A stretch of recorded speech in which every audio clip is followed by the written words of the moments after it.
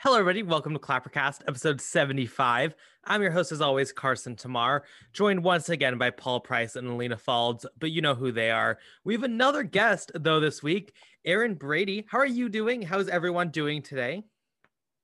It's really great to be on here, guys. I'm pretty excited to be here. This is my first podcast appearance ever, and I really appreciate Alina for seeing my desperate plea on Twitter for someone to get me on a podcast.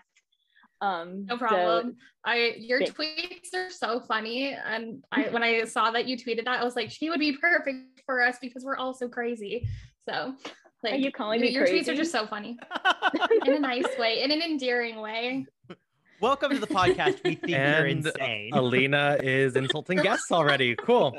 Good to know. I'm just a That's just what a we girl do. boss building her empire. What can I say? Exactly.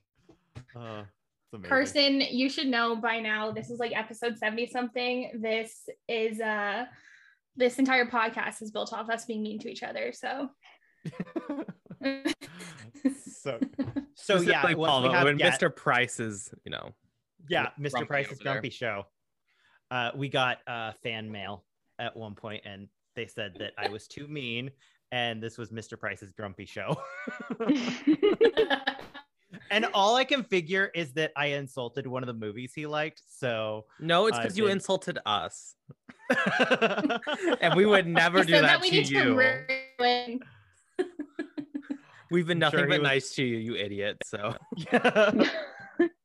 amazing. All right, what movies are we talking about? Well, we have actually, it's not that big of a week. We have Titane, the Palme d'Or winner. We have Venom, Let There Be Carnage, one of the most anticipated films of the year. And we have our Halloween highlights, our Halloween retrospective we're doing. But let's start off, Alina. We've been talking for months about Venom, Let There Be Carnage. It's finally out. We've finally seen Venom 2. Did it live up to expectations? Alina, you can start. No. I'm really sad about it. Because, like, man, I watched Venom 2018 like 3 fucking times now. I wouldn't say it's a great movie, but it's a fun movie because I've watched it 3 times. I think Tom Hardy is great in it. The lobster scene, iconic. So, like, I was expecting Venom to Let There Be Carnage to, like, live up to the same hype, and it didn't. It just really let me down. And I feel like it had a lot of the same elements of the first movie, but the main problem I had with it is it just felt so rushed. Like, it's 90 minutes, but they just pack so much into here. And then they just, like, will say random stuff that seems relevant, and then they never expand on it. And I was just struggling when I was watching this in the movie theater at 10 p.m. the other night. Straight up, I was having an okay time, but I wanted to have a great time. You failed me. Are you shaking your head at me? Because it's a good movie. Because everyone, you're wrong. Y'all were like, oh, it's gonna be so dumb fun. And I saw this early, not to brag, but I saw this and I was like, okay, I'm going in expecting dumb fun. And for 97, yeah, Paul didn't see it early. Let's just be very clear. He doesn't get screeners because he's a loser. But no, so I was expecting dumb fun, and this gave me dumb fun. Like, the fact that people are like, oh, it didn't live up to expectations. It's just people being stupid on screen for 97 minutes. Like, it no, I will be heard. I will be heard. Okay. Tom Hardy, fun. Woody Harrelson is a riot. Woody Harrelson, like, just Woody Harrelson is Carnage, not Riot.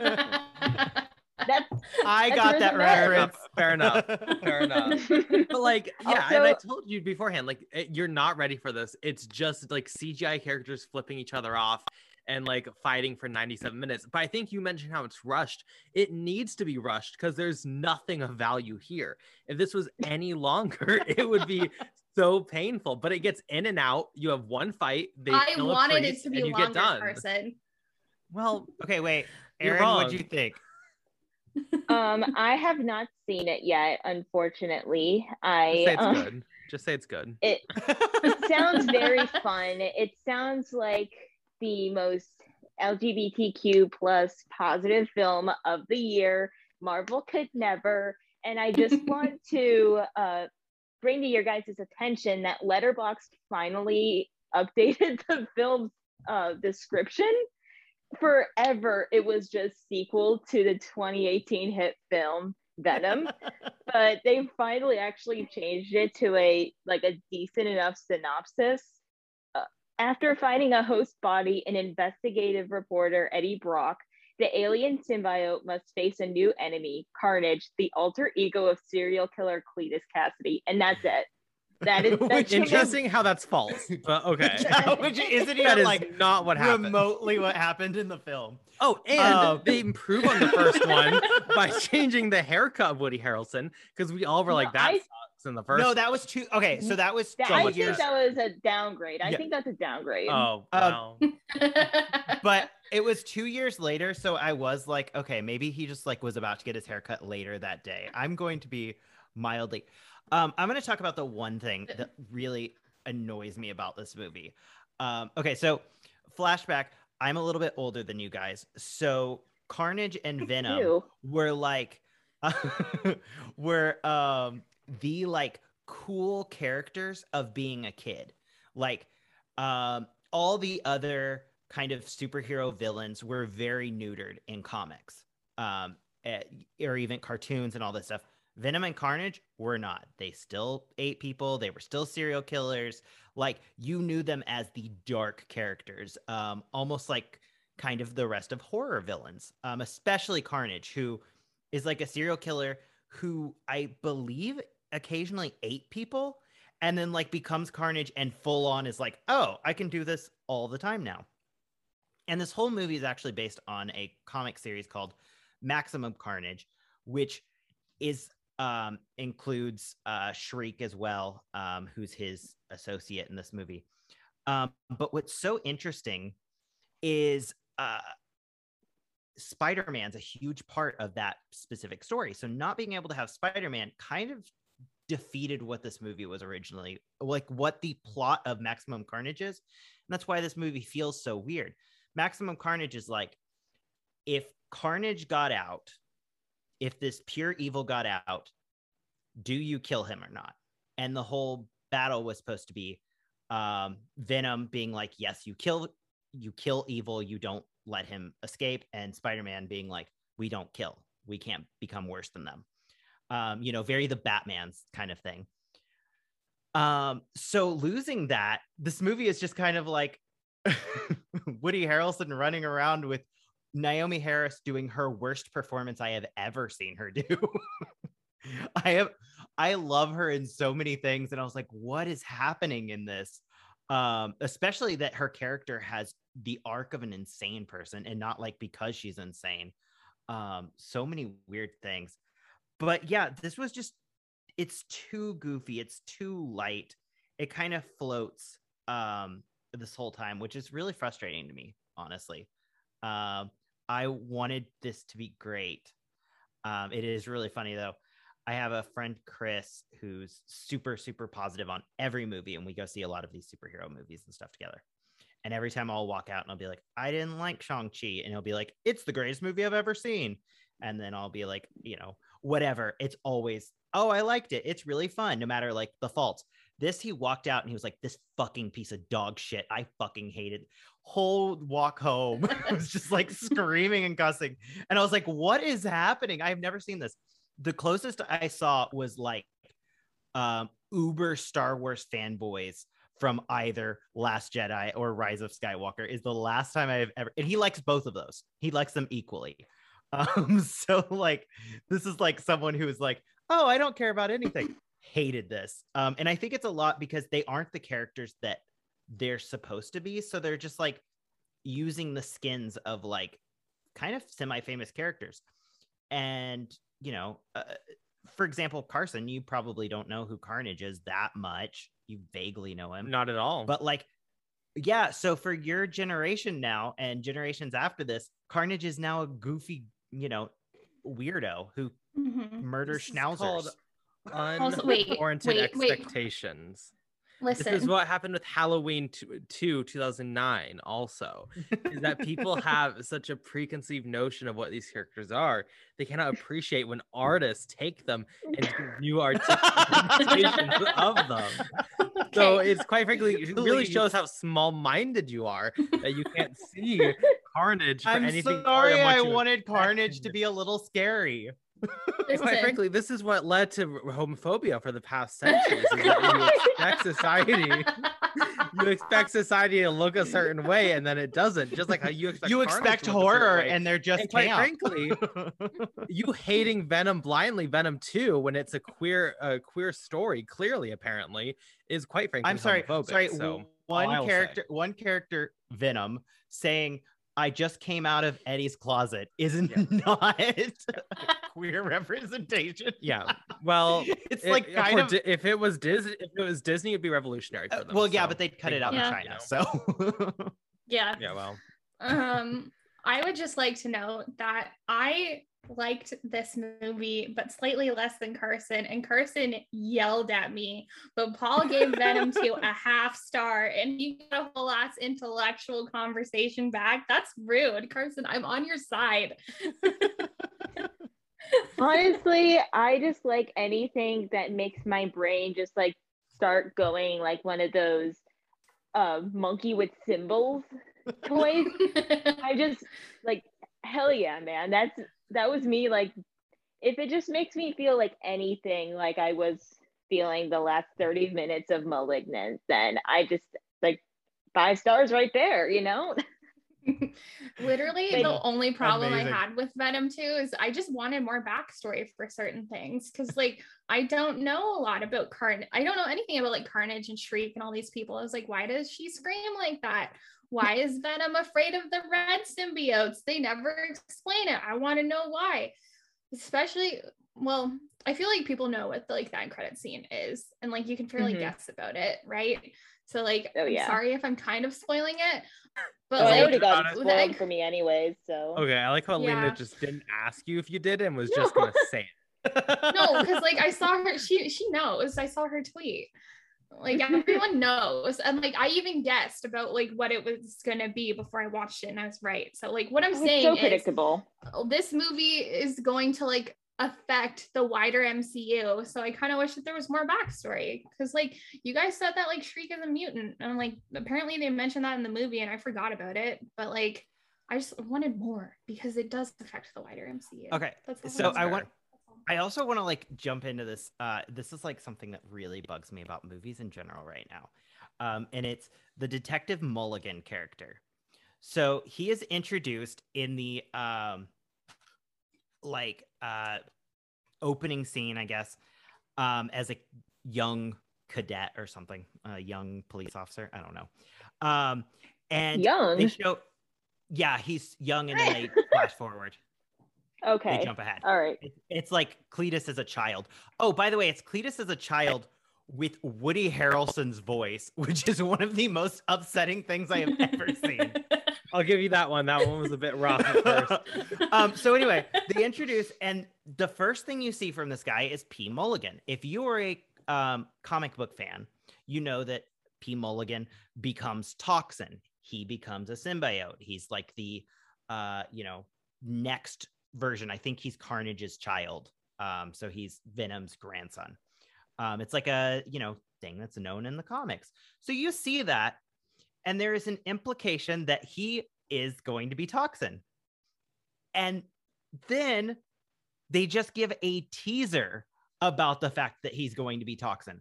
So it's a very confusing thing that we're doing now in this like Easter egg culture, where they Easter egged us in the opening scene, only to give us, if you knew it, another Easter egg of the same thing. And it's like, so what is this? Like, if he had shown up in the final battle, that's something that I understand. Oh, you set it up for fans. Otherwise, no. This is setting up for a third movie. What is the point of introducing who the character is and giving a wink and a nod for something that's going to be saved till 2024? Like, it's such a weird thing we're doing right now. And like, I see so many articles from like, IGN and stuff like, oh my gosh, did you see who that cameo was? And I feel like that's all it's for.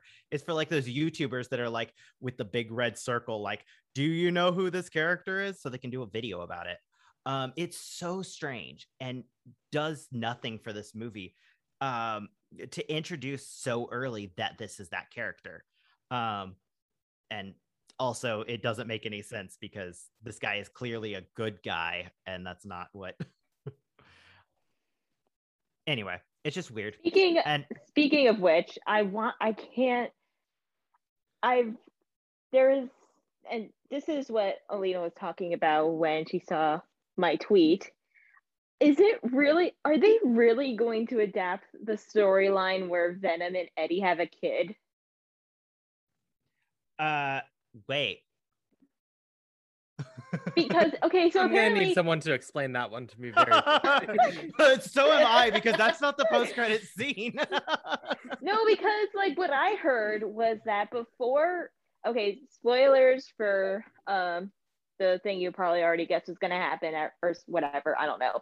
But apparently the program that Eddie and Venom are watching before like reality shifts is a soap opera program in which a woman lies about being pregnant. So this is just what I heard. I don't know if this actually is like what happens. Yeah, that was in this. So is that supposed to be a tease for the comic storyline? I would hope not. That's a comic storyline? Wait a minute. Okay. They do introduce like Venom having kids because Carnage calls him dad. Yeah, well, that's like a very common thing with the symbiotes. I hope that they don't. I know what storyline you're talking about. Also, guys, the thing about comics Peter that they've Parker's been going. parents. Yeah, right. Venom and Eddie.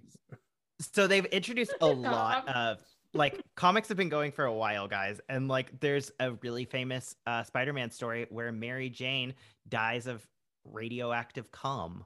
Like these are things that happen in the comics. Wish it was me, not gonna lie.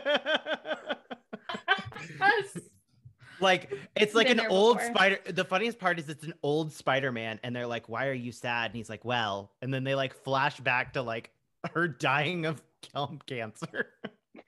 It's a real bleak. That's kind of like, so every kind of bad storyline. No, I think ultimately what we're probably going to get is from the leaks that I know for No Way Home, Venom's not involved. I'm guessing he's just another post-credit scene. Yeah,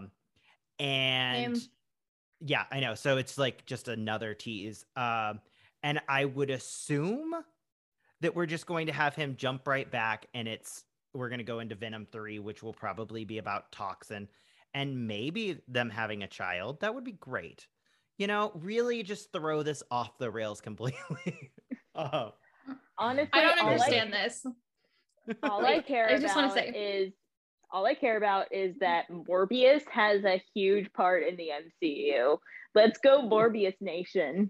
Get our boy in there. Get our man in there. Jared Leto. Dude, if Jared Leto joined the MCU, it would be so much better for us, wouldn't it? Something to look it would give us so much content. What do you think would be his like big method, like gift for his MCU co-stars if he were to join? I think it would be blood from.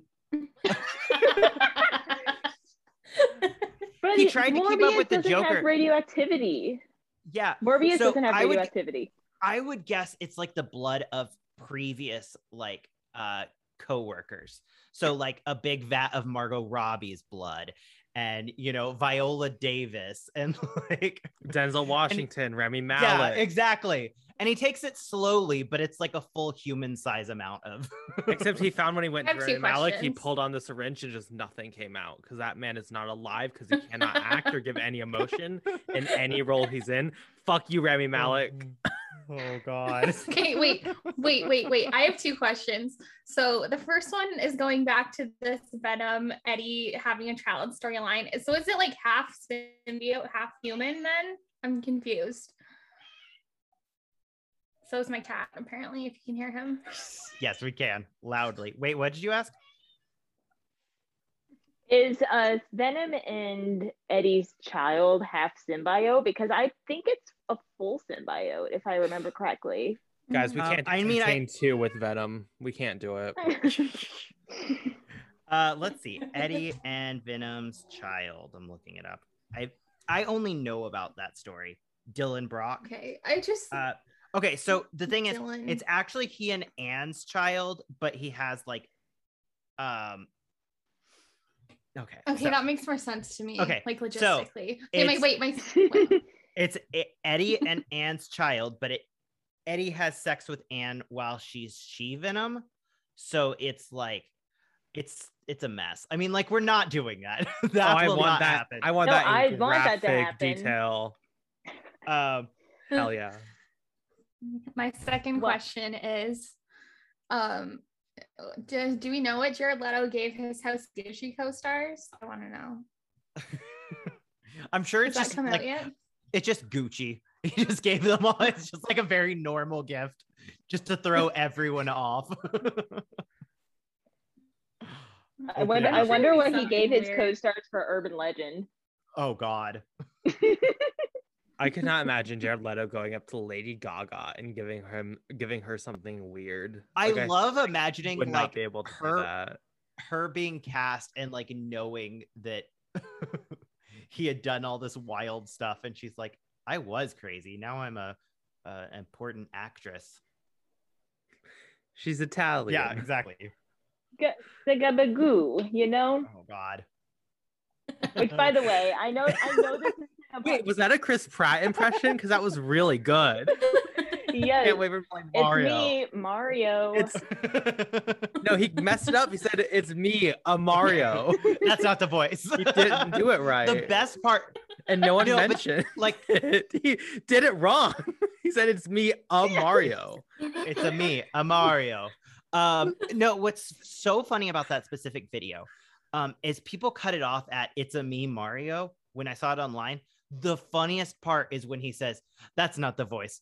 But if you, but we've been working on the voice, and what is it? We've been working on the voice, and you can hear the voice in the movie. I'm so excited to play this character that I've wanted to play my entire life. It's like dreams And do he come has true. like multiple tweets about like hating Italians. I see, that's so surprising to me, because I figured Chris Pratt like was not the type to tweet anything not wholesome. He seems like one of those people who like you have to get a couple drinks in before he starts throwing out stuff. Oh. Also, definitely though, like no, is an he's a alcoholic. Republican. So Yeah. The thing is, I can't imagine him on the set of like Parks and Rec, which I think is like one of the most liberal sets that has ever existed. That entire cast and crew was very staunchly liberal. I feel like he did a really good job about hiding his Republicanness until that like one Easter. That one. we all have that one Easter where it changes. I remember Our real Tammy Faye moments. I remember the last like Parks and Rec reunion. I believe it was their TCA reunion, like maybe like a year or so back. I'm kind of obsessed with the fact that him and Aubrey Plaza clearly don't like each other anymore, because like every time each other talked, they just were completely stone-faced or just like visibly annoyed. I'm kind of obsessed with that. So good. Yeah, I've heard that Aubrey's a lot to work with, so I can imagine. Which is my personal upsetting thing. Cool. We are very off topic on Venom. Do you want me to bring it back to topic? No. Oh, go ahead. Because yeah. Okay, so this is just like one of my absolute favorite factoids about Venom and Carnage and like symbiotes as a whole, because I don't know if you guys have ever heard of Halloween Horror Nights, but Oh yeah, I know what you're going to talk about. Yep. So I live in Central Florida, which is where the cool Halloween Horror Nights is held in America, at least, because Japan's and Singapore's is insane. But anyways, in 2002, Marvel somehow allowed them to do a haunted house themed around Carnage, and it was called Maximum Carnage. And you'll quickly understand why they never allowed them to do it again, because the entire storyline was the fact that Carnage had gotten out, but it did not end up in the way that the comic storyline did. In fact, Carnage just like completely wipes everybody out and makes them go insane. So that's the storyline for the house. And so what makes it so notable, besides the fact that obviously it's a Marvel haunted house, was because they decided to use like some of the props in the house were like Captain America's bloodied shield. They had corpses of the Marvel superheroes. I think Iron Man and Spider-Man were notable. The Punisher was a notable character in the house because he had apparently gone insane and just wanted to start killing everybody. And it was certainly a time, and you can clearly see why Marvel, despite them having the superhero island on Islands of Adventure, they would have never allowed that to happen ever again, because what had apparently happened was the props and the exact storyline were not necessarily approved by Marvel. So they were not particularly happy with the fact that like so much of the iconography involved their iconic superheroes just like completely ravaged. And so I really hope that someone does a deep dive oral history into Maximum Carnage 2002 at Halloween Horror Nights. I definitely recommend like yeah I remember really, when I used to go to the Universal Studios all the time around that era, and I remember everyone talking about it because we went in like Christmas. They're like, yeah, it was a mess. Like basically it like genuinely sounds like my nightmare. Yeah, it was basically like all your favorite characters were just dead everywhere. I love that. Well, if you went there and you have photos or you have stories, email us clappercast@gmail.com. We want to hear about it. To our millions of subscribers. Yeah, because there's really, surprisingly enough, there's not a lot of surviving footage and photos of it, which is weird considering the rest of that event is fairly well documented. But for some reason, there's just not a lot of surviving like stuff of Maximum Carnage in particular, which is weird because there was also a Jurassic Park maze that same year, which is far more well documented than Maximum Carnage. I'm guessing it's because Marvel just doesn't want anyone to acknowledge it. So if I just suddenly stop tweeting for like a week or so, call the authorities because they got me. Stan Lee personally went to everyone's house who went there and murdered them and took their footage. So so good. That is actually so fucking wild. I didn't know Universal did that. I've only ever been during like March break. I went twice. It's like a culture. It's huge every year. Mm-hmm. Yeah. Okay. Our next film's Titane. I know this is going to get probably heated. So Alina, I would like to just have you start and tell me why it is good. Because full disclosure, I hate this film. I hated it. So Alina, please start and just tell me, why is this film good?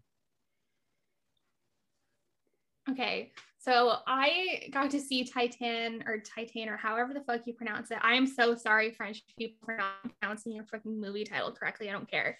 I saw this movie at TIFF. I'm so sorry. I don't care. On a whim because I. Okay. I don't. Then why did you say I'm sorry? So I saw this. I was trying to be nice and then I changed my mind halfway You really through. don't. You on this podcast, I think you've been very anti-France anyway. So, but continue. Sorry. Listen, all Anglo-Canadians are anti-French by default. It's how we're bred. Okay, so Titane or however it's called. I got to see it at TIFF. I wasn't like anticipating this. I was not looking forward to it because it sounded scary and gross, and I was not looking forward to it, like, period. I didn't think I was going to see it at all, but it happened to fit into my press schedule So I decided to go and see it like last minute. And I walked into the theater and it was like screening on like one of the huge ass IMAX screens. Like it wasn't in IMAX, but it was on the big screen. And I was like, I feel like I've made a grave mistake. And because I thought I was going to throw up. So like the movie starts and like for the first little bit, I was having like a rough time with it because it is like very disgusting and like bleak. But as the movie continued, I just got like really captivated by this like pseudo father-daughter relationship that they present in the film. And I found it really endearing by the end of it. And I wasn't expecting that at all. So I feel like I don't think it's like the most amazing movie of the year, but it's like a movie like I've never experienced before. So I generally had like I had a good time watching it like by the end of it.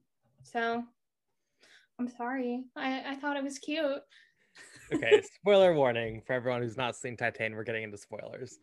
Let's break down what this film is from my perspective, at least, because I don't think I've been this bored in the theater this year. Starts off with this woman who is killing people. She's a serial killer. Everyone, she like, it seems at first it's like this guy who's harassing her, but then it just seems like she just kind of casually kills everyone who's close to her and like whoever she's making out with at the time. Okay, fine.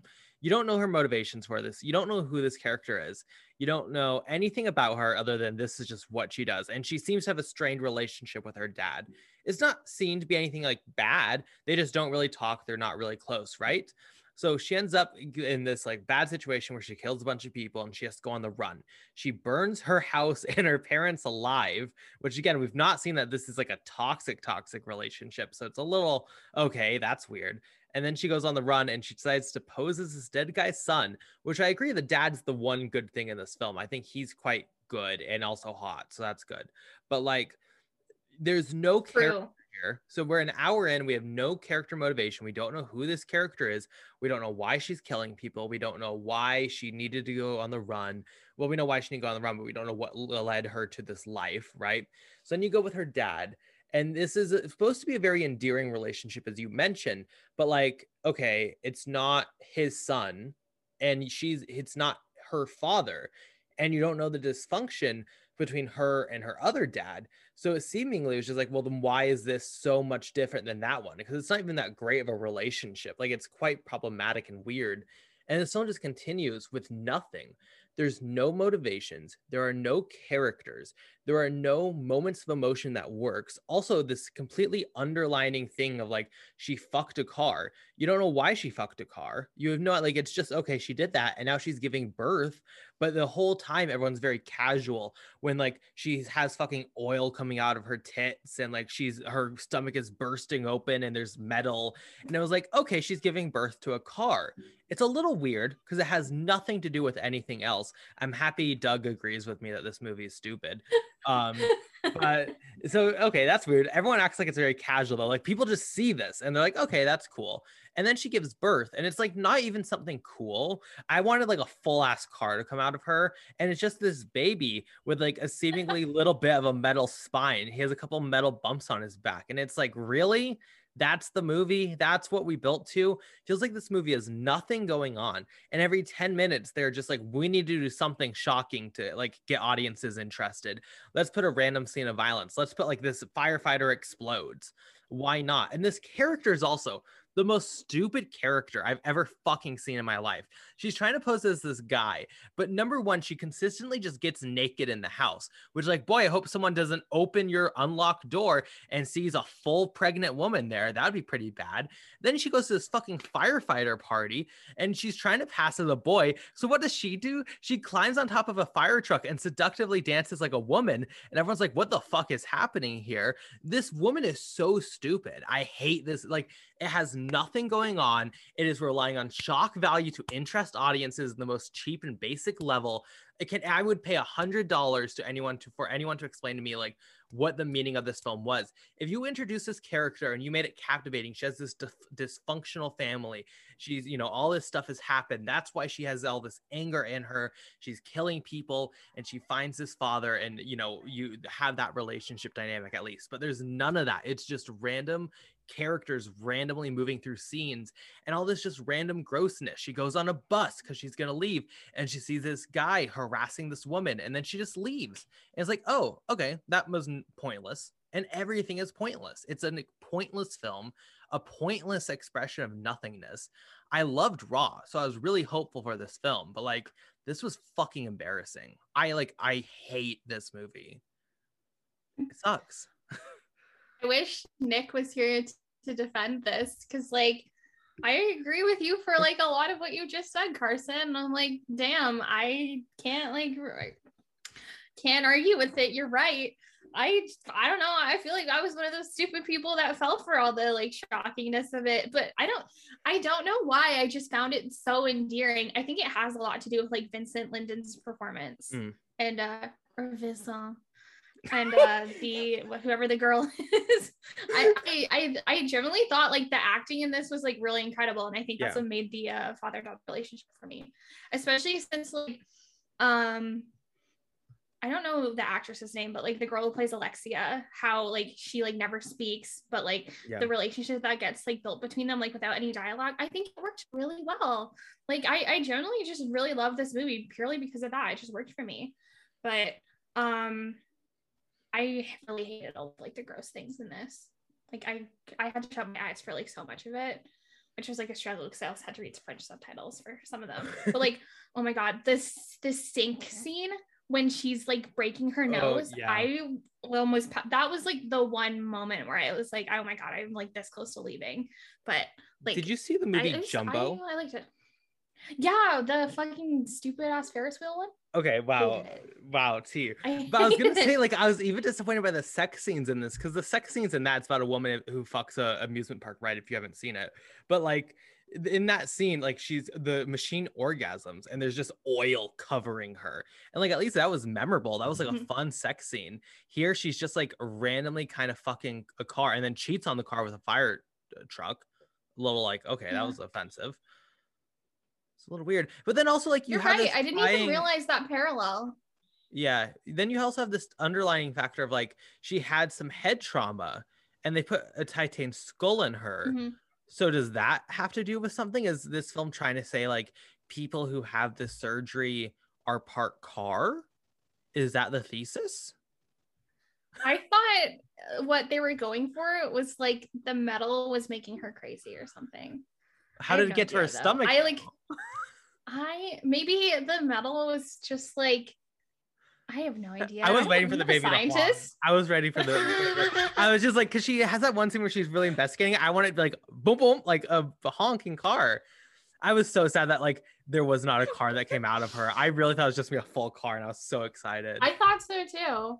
I agree. Like there are definitely like things that they could have like done to make it like even crazier. And it's like they definitely do go like balls to the wall with certain things, but then there are other things like the car baby that they should have just like gone harder on. And I think it would have made the film work like a little bit better.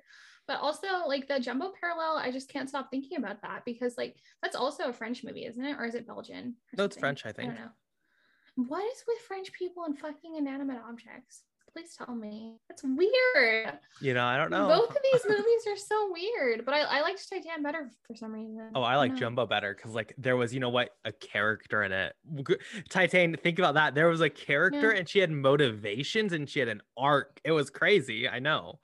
But yeah. I do think that there were some like generally endearing moments in Titan though. Like I liked the Macarena scene when like they're doing CPR or whatever. I thought that was sweet. Yeah. And when like Alexia is trying to like help Vincent with his like needles and whatever, I don't know. I just there was like a lot of really sweet moments. When she was shooting him with steroids. What a cute scene. No, I think it was cute on his end because he's grieving his son and like he doesn't care that this isn't his son once he learns. I think it's endearing on his end. But on her end, Yeah, it's I like, agree with you. but you also just murdered your family who were seemingly completely nice to you and okay with you. So like you clearly are not supposed to root for this character. But then like it just was weird. And it was like, what are you getting from him that you weren't getting to your family? They really needed to go into the relationship between her and her family. Because even the relationship with the dad, there's two scenes of this entire thing. There's one where she's eating food and they just don't talk to each other, but then the mom comes in and kisses her head, and it's like pretty normal. It's not like, oh, super happy, but it's pretty normal. And the other one's just like him smoking a cigarette at night and like they see each other, and that's it. Because you think at first it was she's the child from the opening, because the opening starts with a child getting crushed and like head trauma, but then you learn that it was not. That's the kid who she's replacing. So it's like, well, so you don't even have that relationship between the father, and it was just weird. Like there was nothing. I really could not identify a single thing here that was like meaningful or a thesis or a purpose or a point. The way this entire movie worked for me purely because of Vincent Lindon's performance. He is hot. Like I will say, the hot dad did like kind of save parts of it, but was not enough for me to be like anything about like the 1.5 that was strictly for him. And you know what? The cinematography was cool. I'll give it that. I thought the directing was cool. Like I there's technically it's really cool. I don't know. I thought it was cool. Carson, you're a hater. I like in this argument. It was, I can't disagree with that. Anything you said. What did it I was like, I genuinely can't, because like it's such a weird movie that I just like, I don't know why I liked it. I just did. I just did. Well, maybe Nick can defend it a little bit better, because we did get a clip from Nick. He was super excited for this conversation. He knew we had two different sides of it. So we did send in a clip. So I guess let's go to that and see if it does anything to help the argument. Hello, dear listeners of Clappercast.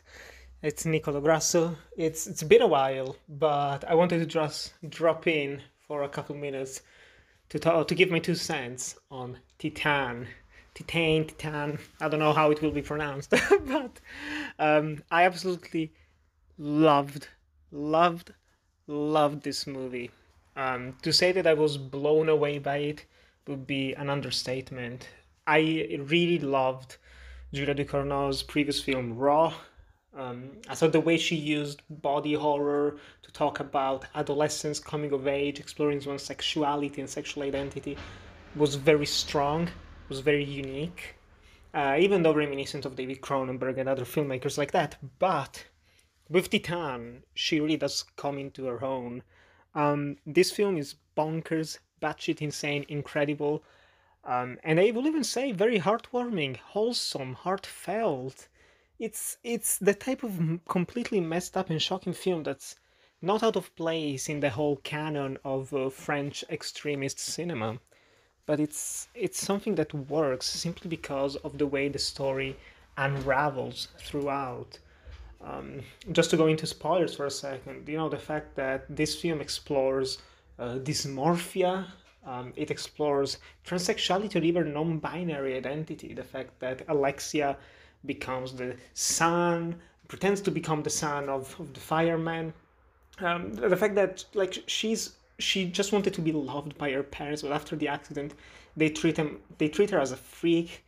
You don't feel love in her household, you don't feel any type of passion. But then when she's with Vincent Lindon's character, I should say, that's where you can see that this place can actually become a family for her, and the fact that he doesn't judge her for who she is, it's incredibly heartwarming. Like, if we're talking about this, if we're analyzing the film under a queer perspective, it is very much belonging in that, in just a father accepting their child for whoever they are. It's wonderful, it's powerful. But then you also add to that some moments of dark comedy, incredibly gross and disgusting violence. To me, this is the full package. Like, for cinema, for movie making, this is what I love to see. I want to see things that I haven't seen before. I love the style in here, and I think there's a lot of depth. I know that me and Alina are the more positive ones of the group, but I do think it's a very multi-layered film. Questions about identity, about family, what it means to be a father, what it means to be a child, gender identity, all those things. Like it's a lot, and I personally thoroughly loved my time watching it. And as a fun fact, the cinema was full of elderly ladies. There were like at least a dozen of them, which was very fun. And none of them left. They stayed strong. There was one of them in my row, and she was fidgety for the entire runtime. And whenever something awful happened, she was just kind of like, oh my god, like constantly, which added to the entertainment of the film. But yes, honestly, top 5 of the year for me. I would love to watch it again on the big screen before they remove it, because it just left me in shock. And I know this has left Carson and Paul in shock. So back to you guys. I generally don't know how to defend this movie. I feel like it's one of those things, it's either gonna work for you or it doesn't. Sure. And like, because like this is definitely not for like wider audiences. I didn't think it was for me either. And if it wasn't for Vincent Lindon, I think this would have not been for me, because I remember, like, granted, I saw this like 3 weeks ago. And that's also why I'm like struggling a bit to defend it, because I've watched like 60 movies since then. But like I remember when it first started, I'm gonna have to defend a film I saw in January, so we'll see how that goes. Like yeah, because like I remember like for the first like little bit until like Vincent popped up, I was like really struggling with getting into the movie. And like now that we're talking about it today, because like I really liked it when it ended, but now that we're talking today, I'm like, did I only like it because of Vincent? I'm sorry, guys. Like I really like, I cannot express enough how much I hate coming up. Granted, I was the only good one for Venom. Well, no, you were there on my side today, but like I really hate coming on here every week and being like, hey, the movie everyone loves, it sucks. But like, I'm not gonna lie about my experience. I feel bad. Like, I genuinely feel bad, but like these movies suck, y'all. Y'all are wrong. It doesn't suck. You're either gonna connect with it or you won't. And Carson didn't connect with it, and I did. Alina, you liked it because of one guy. Dad? No. I'm asking. Do you don't have a good relationship with your dad? No. Okay, I do. So like maybe that's where things. I'm just trying to develop a theory here, Carson. But you liked it. But you not trying to throw your daddy issues under the bus. No, but you're starting to play dirty now. No, but like maybe you just like this because you love the French because you're Canadian. Who knows? No. But like, okay, but you find it endearing someone who burned their father alive.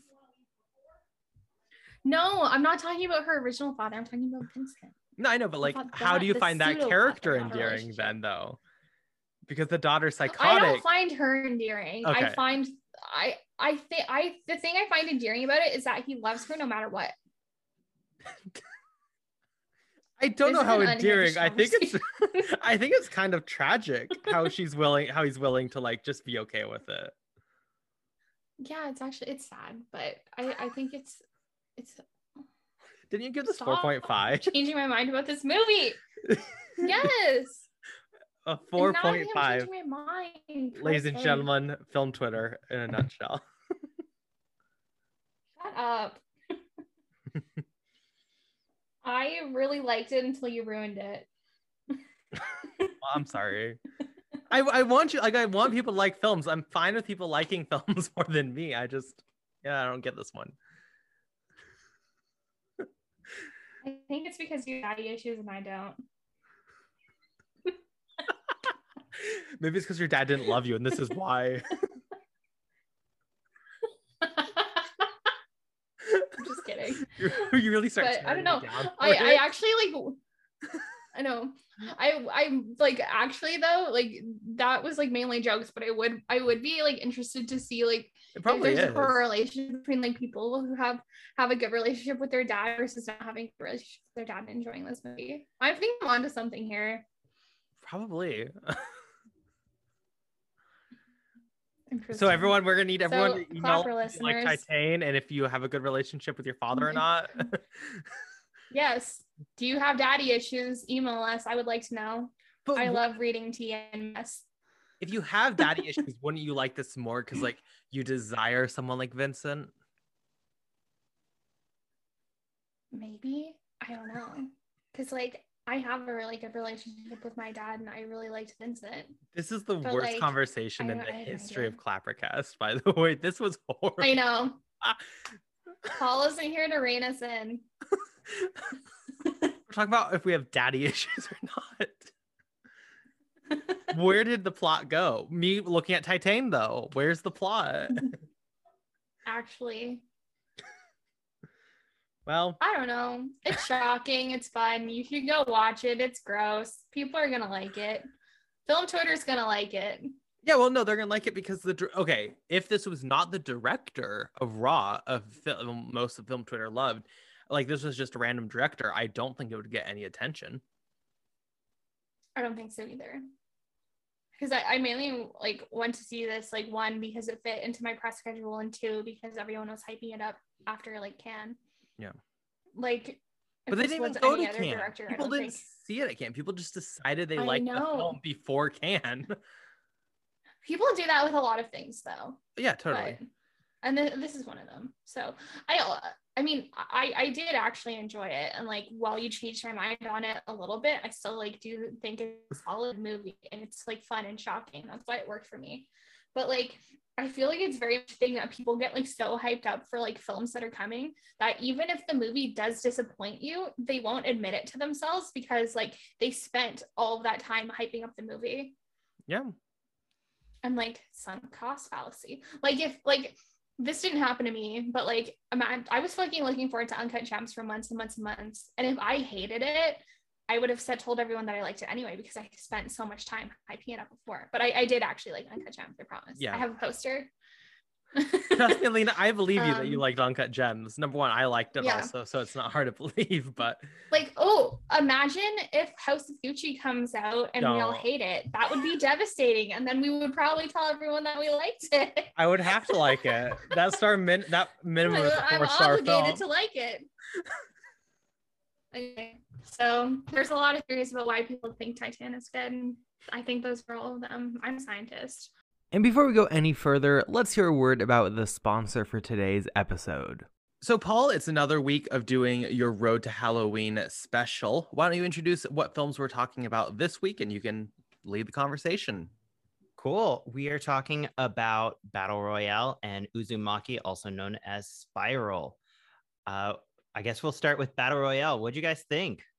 I liked Battle Royale, Paul, but I feel like this is not your strongest week for recommendations. But I also think it has to do with how I watched Battle Royale. I don't know what it is about like or whatever, but the version of Battle Royale on Amazon Prime is literally only the English dub. And it was like watching, I know, it was like watching the worst like live action anime ever. Like the voice, like the English dub voices literally sounded like I was watching an anime. It was like genuinely an experience that I don't think it was the experience the filmmakers were going for. It was truly a time. That's so embarrassing.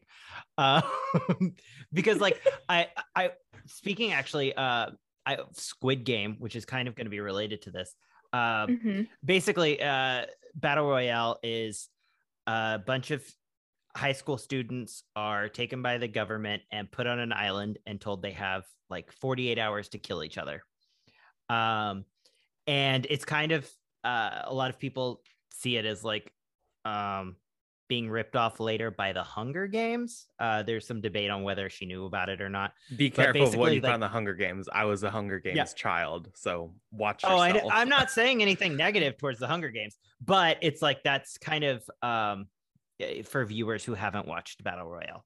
But Squid Game has the same kind of like feel to me, and it's really interesting when people like I went and watched Squid Game with the dubbing over the subs, and it is wild. I went and watched the most emotional scene in Squid Game, and with the dub on, the acting is so flat and so emotionless that I was like, I don't think I would like this show if I was watching dub, not sub. And it's so interesting because I was always one that didn't really care as a kid, and now that I've gotten older, it's really hard for me to watch. I also kind of feel like, although I do agree that the dubbing in both Battle Royale and Squid Game. They're not very particularly good, but I also kind of feel bad for saying that they're bad because I just know that those dubbers, those voice actors are underpaid and overworked. And I feel bad for saying that they're bad, if that makes any sense. I Yeah, think well, they're I as think good as they can be for what they're Mhm. going for. I always watch everything subbed instead of dubbed, other than Money Heist, because I was watching it with friends and the dub was actually pretty decent. But like, if you're watching something dubbed, inherently it's going to be bad. I also had to watch Battle Royale dubbed because it was the only thing available, and like it's horrible, right? Like Why is it's that a not thing? good. It's weird. I don't know. I hate it. Like wait, you it was watched even it? it was on like sorry. That's It that's It was only wild. available. It was only available dubbed Mhm. for me, unless like I wanted to pay money. But like if I can watch it for free on Tubi, Yeah, I'm gonna watch Oh, that. I'm not paying money, Paul. I watched Not it for on this podcast. I watched it on the Hoopla app, which if you live in the US, you should totally get. It's through your library. And it was just one of my like 15 credits for the week. And it was the extended version, which I think is a little weird, actually. Aaron, which version did you watch? Sub, dub, or extended? I'm gonna be honest, this is just purely going off of memory from when I watched it a while back. I am so sorry. Just because this week has been really crazy for me.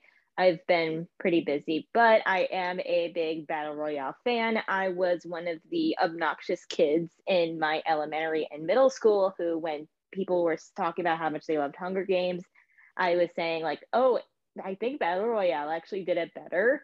And those weird contrarian kids, I was totally one of those when it came to Battle Royale. But yeah, the first time I actually watched it was subbed, and just because I didn't like the way that it sounded dubbed. I think this was when it was still on Netflix, and thankfully I was able to finagle their weird like subbing and dubbing mechanisms, because that UI, the Netflix UI, really is not that great when it comes to changing between subs and dubs. But I will have to say that HBO Max's is way worse. Oh, yeah. I haven't actually checked out HBO Max's dubbing yet. But yeah, what I think is really interesting about Battle Royale, outside of the fact that I just think it's a better version of something like the Hunger Games, in that you really feel the friendship of all these people and the brutality of that versus just random other children. Is I had watched this, I think in like 2003, 2004. Right after it came out, actually, one of my teachers gave me the book to read because I was booking through like the standardized testing we had, and they were like, just here, this is our biggest book. So it's the Battle Royale book is like 1,000 pages, and it is so good. I think it's far better than the movie, actually. But having watched the movie, knowing the characters better, I think it really works, because ultimately what's different in the book is each one of the characters is fully introduced. You know their whole life, and then sometimes they'll last like the whole book, and then sometimes they'll die that chapter, and it's really fascinating to like every single child get to know. So like when they're showing up in the movie, I know their whole backstories, which does make like my viewing of this movie a little unfair. It's the same way that like, Harry Potter fans will be like, oh yeah, well, I know who Dobby is because there's all this stuff, and everything like that. So it's really interesting. But I also find it pretty fun. One of the actresses, and I'm not going to try to pronounce her name, but actually Quentin Tarantino watched this, and she was put in as Gogo Yubari in Kill Bill. And it's always funny to me because I watch these two movies and I'm like, how did she not become a star? Not even in Japan. Like you look and it's like, she just really didn't have much of a career. She was mainly a model. And it's like, she is so good in both of these films. And Didn't so QT really say funny. this was his favorite film of all time? Yeah, it is. Which, I mean, I also think that this film rewards multiple viewings. And especially if you're watching it subbed. Like I'm trying to imagine. I would like to rewatch it again, as you know, it was originally intended, because this was like I see why people like it. I just had a rough go. Oh yeah. I don't think I could have done it either. I'm imagining if I had pulled that up and it was in dub, I probably would have just turned it off and read the Wikipedia again. I do want to kind of add on to the Kill Bill conversation just a little bit. Oh yeah. Not only was I am going to probably be terrible at this, but Chiaki Kuriyama, she plays Takako in Battle Royale and Gogo in Kill Bill. What Quentin Tarantino wanted to do, and unfortunately this couldn't have happened just because of like scheduling conflicts, was Gogo was supposed to have a sister named Yuki in the original cut, and he wanted to have Ko Shibasaki to play her sister Yuki. Unfortunately, there were scheduling conflicts attributed to that, and unfortunately Ko couldn't be included in the in Kill Bill, but Ko also played Mitsuko in Battle Royale. Oh, who's one of my favorite characters. Oh yeah, Mitsuko is awesome. I love her. Yeah, that's so interesting. I had no clue about that. There's also some speculation that Chiaki was also considered for the canceled Neon Genesis Evangelion live action as Rei. Oh, amazing. But that hasn't been like completely confirmed. That's just what I've heard. Yeah, I could imagine that. She's also in this movie called The Great Yokai War, which I watched as a kid. And so it was actually really funny that those three I watched all right back to back to back. And it was so funny to see like, oh, this girl is everywhere right now. But she's fantastic in that. And that movie is wild. So I guess I should have done that as my recommendation for the week. But yeah, that one's a really fun one too. What was and I it think called the again? sequel The Great Yokai War. A sequel actually just came out this year. It played at Fantasia. The Great Yokai War. Yeah. Yeah. It's super fun. Oh, shoot.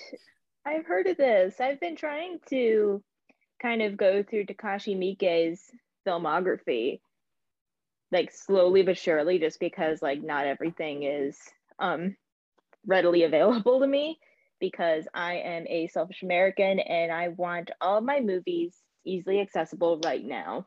Oh yeah, I know exactly what you're talking about. I spent $70 on a DVD from Amazon today. I'm not going to say which one because it's embarrassing, but I need to. Did you just say 70? Excuse me, was it $70? Yeah, That might it was be the a only option. collector's item. No. Hold on, Alina. Let's be clear. This better be available other places because I'm not spending $70 fucking on this movie. I was like, when she was like, it's on Amazon. By the way, this is the Toby Keith movie. Okay. For backstory, for some reason, I have like gotten like incredibly obsessed with Toby. Just this week, I'm literally obsessed with him. And like for Clapper, we always do like birthday specials. So my birthday is in April. So I told Colin Park. Oh my god! I told Carson and Paul that we're doing a Toby Keith double feature because it fits our brand of this being a stupid ass podcast. It's so funny. No, okay, like happen. $70. Okay. I'm not okay. I'm going to guess it is either Beer for My Horses, Broken Bridges, or Tennessee Whiskey. I paid $70 for Beer for My Horses. All right, I've got the letterbox up for it right now. Let's Vigilante Justice. It's a real blast. Beer for My Horses tells the story of two best friends that work together as deputies in a small town. The two defy the sheriff and head off on an outrageous road trip to save the protagonist's girlfriend from drug lord kidnappers. Now that I understand why you paid $70 for. I think it has a 2.3 on Letterboxd, and the other one we're watching has a 2.9. So like, nonsense. I'm ready for it. Can't wait for April. It also drops on 420, so we're gonna get high and watch them if you want to come back. If you're wanting Okay. high cinema. God. It only costs $70 to get the movie. So okay. No, Carson, I will somehow figure out how to like send it to you. I'll mail it to you guys. We are not, me and Paul are gonna like have to share the DVD copy. Okay. That was It off doesn't- track. It I was doesn't gonna appear to be streaming anywhere, FYI. So we We'll find definitely are gonna out. have to find a way. This is amazing. we have Okay. months to figure it out. Okay. Battle Royale. Yeah. Well, I was gonna go to the next one. So Well, the I did- other one Can I quickly jump in on wait, Battle Royale? yeah. Because I was shoving Yeah. my face full of food, so I didn't really get to talk about it. I do think it's quite good. I think it's interesting comparing this and something like Hunger Games. I think both kind of are opposites of each other. I think the social commentary of Hunger Games is probably stronger than this, but like as you mentioned, the actual fighting is so much more impactful and so much better here. The deaths, there's some really like fun deaths, which is weird to say because it's like children getting graphically murdered.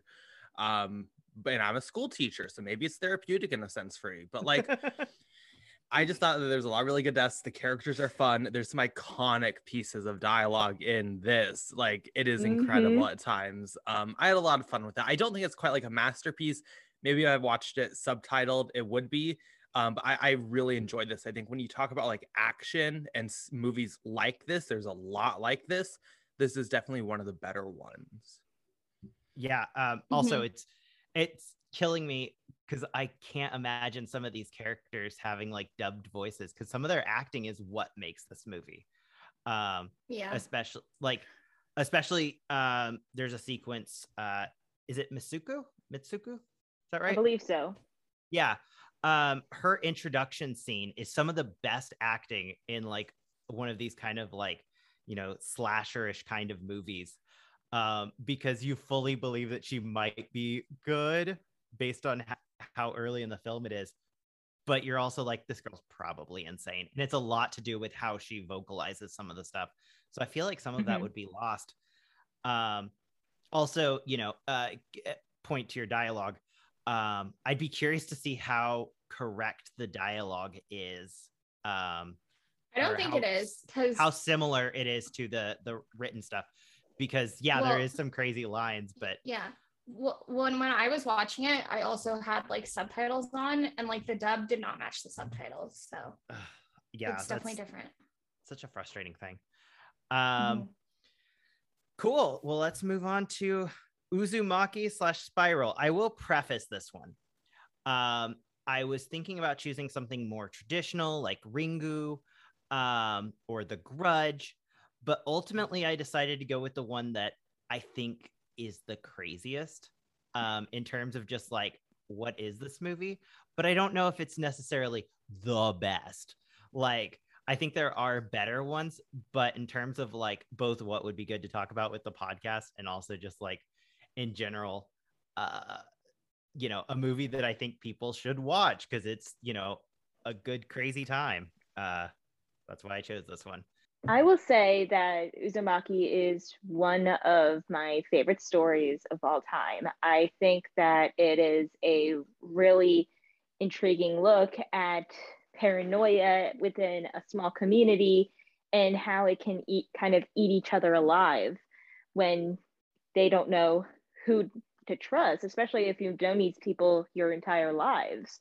I do think that isn't as prominent in the film adaptation as it was in the original story, but I'm not gonna lie, I do enjoy the fact that I have seen these like crazy kills and crazy visuals like actually in real life.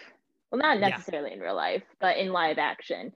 It's not exactly the best effects, but considering how crazy and I don't want to say unrealistic, but the spiral is not something that is easily comprehensible. And so I think the fact that it's conveyed through like very dated technology, it makes sense in a way. because it's not particularly good, but it's also, this makes sense. It makes sense that it would be depicted in this way. Yeah. No, totally. Yeah, I'm a huge Saw fan. To see it like recontextualized here, I think Chris Rock does a great job. No, wrong spiral. Got it. No, I agree. The manga artist, the guy behind the manga of that this movie is based on, is one of my favorite artists of all time. And the idea of like him doing like that art style and his drawings being brought into live action is like, I don't think that could happen. But I think this film does a really good job with it. I think like the live action, as you mentioned, is really like seeing these visuals, seeing these kills. It's really something. And yes, some of it looks dated. The movie doesn't necessarily look good, but like it has that early 2000s charm to where like, you know what? There's something weird. Like I can just vibe with it and I'm completely fine with it. I'm never like, oh God, it looks so bad. Like, you know what? I can have fun with it. It's goofy, but like it's perfectly fun. I think the story is like really quite lackluster and forgettable. I wouldn't recommend like, oh, this is such a deep watch, I'm really gonna write a thesis about this. But like, you know what? I would show this to a friend. I would like get drunk and show this to a friend and be like, look at all the crazy body horror shit in here, and I'd have a great time with it. It's definitely a movie that if you're not entirely aware of the source material, you'll think it's fine. It's okay. It's like early 2000s like stuff. But if you're really familiar with the story of Uzumaki and actually like Junji Ito's work as a whole, I feel like you will go away from it feeling a little empty in terms of the story, just because his stories are always just not only just full of these insanely good visuals and stuff that you can't even see yourself imagining, let alone like seeing on paper like this. But they're also just really well written, and they really like, it tries to tug at your heartstrings and making you feel like you're actually invested in these characters, no matter how long or short the story actually is. And so trying to cram everything into like an hour, 30 minutes to 2 hours movie, it's not going to do it justice. But it does it justice enough where it's not like terribly offensive or disrespectful to the original story. I'm going to talk about the actual movie in a second, but do you guys remember that post that Channing Tatum made when he was like going off about how much he loves spirals? You sent that to the group chat today, and I was like, I forgot about this, but I remember when I read it, I was like, uh-oh. Yeah. And like, so as I was watching this movie this morning, that post was like the only thing I could think of while I was watching it. So like, I don't know what was happening to me there, but could you imagine like Channing Tatum in this movie? I feel like you'd have a good time with it, purely because of that post. But yeah, I just did struggle a bit getting into this, but like as it continued, I think it, like Aaron said, it is like a really good exploration about like small town paranoia. Like as someone from a small town, people go crazy in like rural communities and small town communities and things like that. Like if things like spread so easily. So like it was really interesting to like see that like through a film medium. And yeah, I thought a lot of the like kills and like graphics and whatever, like even though they were like outdated, they still looked really cool. Like the washing machine one, and like the part when like his tongue is like out and like wrapped all around him. Like there was like some solid stuff in this. Like it was gross, but it still looked nice, cool. I would have been scared of it if I didn't watch it during daylight hours. Yeah, there's some faces in this one. I thought you were gonna be like, I know. I'm like, Paul, I told you I don't like scary faces. Literally, you had one request, Paul. Don't give scary faces, and every week what? There's something. That's why I didn't choose a lot of things like Ringu as well. There's a lot more scary faces in those than in this. These do and have. Yet you picked Hellraiser for next week. Yes, well, Hellraiser is my is my one that I'm going to keep. But yeah, I really love this movie. I watched it as a kid. My dad and I got into a kick post the original Ring by Gore Verbinski and the original remake. but we got into like a J horror kick, and we watched pretty much every kind of horror that we could find of that. And this one just came up, and I remember we'd gotten like almost a little bit tired of all these because they follow a very specific structure. And then this one came up, and it doesn't, and it's crazy. And there's stuff that like I remember as like, you know, before I rewatched it for the podcast, I hadn't watched it since I was a teenager, and I could remember the entire movie because so much of it freaked me out as a kid. Even like the girl with the hair. There's this girl who has more and more elaborate hairstyles until it's like got a life of its own that's all spirals.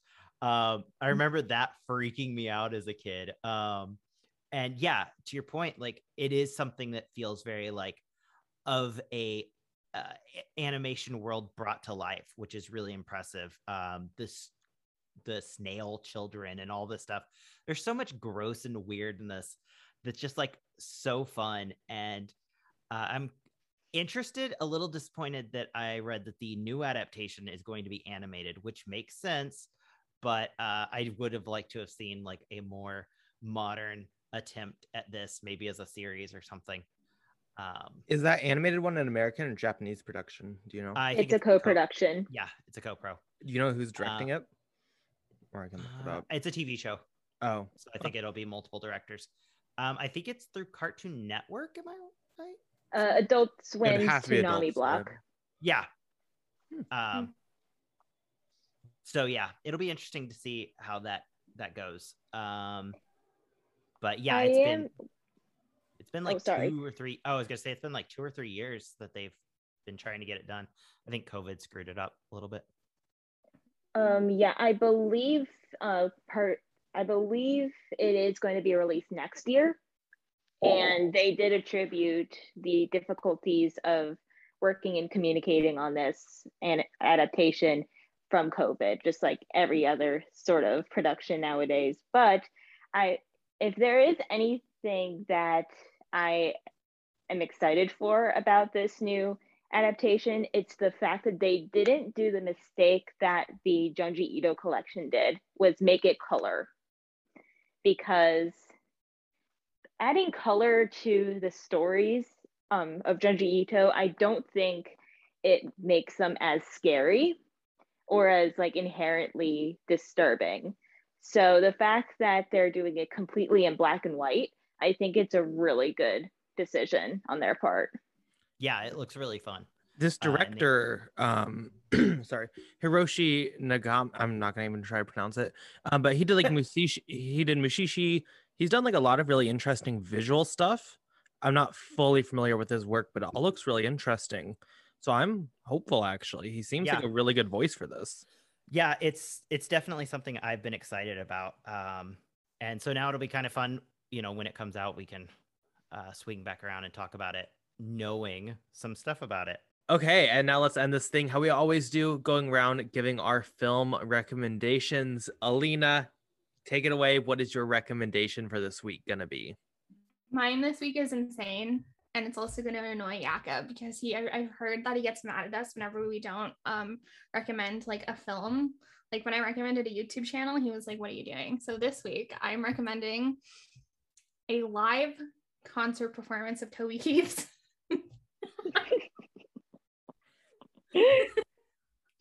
Okay, so I was on YouTube. How much did this one cost you? 100? No, it was free on YouTube. My YouTube recommendations are like really coming through for me. So I found this video of them doing like a tribute to Hank Williams Jr. and it was so cute and pure. Like the video is like 9 minutes long. Like the first half is like people talking about how much they love Hank Williams Jr. I'm like, same. And then it like changes and Toby Keith does a cover of his song A Country Boy Can Survive, and it's so fucking good. Like I normally don't like covers, and I'm like purely like the original artist is like the best one usually, but like this cover of A Country Boy Can Survive like really it it like really honors the original version, but then like Toby makes it his own. He's such a good singer, and I fucking cried when I was watching it, and I've watched it like 20 times since then. It's amazing. And mainly the reason I'm recommending this is because I didn't watch any movies that were not podcast related this week, so I have nothing else other than my Toby Keith obsession. So here we are. It's okay, Alina. Aaron, what's your recommendation this week? Remember when I said that I had something like I had something related to the Halloween series? Well, one of Shudder's many new additions to this month is Blood Rain, which it's a fairly middling cult movie. It stars William Shatner as the obligatory, like, disgruntled protagonist. But what makes it so notable and what kind of makes it a cult film is that the mask that they produced of William Shatner's face for a particular shot was the direct inspiration for Michael Myers' mask. In fact, they had mass produced those William Shatner masks, and what John Carpenter did was just paint over it. And that's how the iconic Michael Myers mask. I am so sorry. It's The Devil's Reign. Nice. So yes, if you have Shudder, check. And if you're interested in like horror trivia and horror history, check out The Devil's Reign, not Blood Rain, like I previously said, like a moron. And yeah, I think that's it. Okay, Paul, what's your recommendation going to be for this week? Okay, I'm going to surprise myself, and I'm going to say Cop Shop. I went and saw it last Monday, and I was really expecting it to just be like a completely worthless, like kind of simple movie. And it's actually a lot of fun. And I think it's a lot to do with the star of it, Alexis Louder, who apparently was in Tomorrow War. And I actually went back and watched a couple scenes of Tomorrow War to find her, and she's barely in it. But she's fantastic. She really holds the film together. And also it kind of feels like, I wrote in my Letterboxd review that it feels like almost what I'd imagine a Arkham Asylum show to be like, in that it's just crazy people running around being crazy and, trying to be stopped. It's really interesting though. I had a lot of fun with it.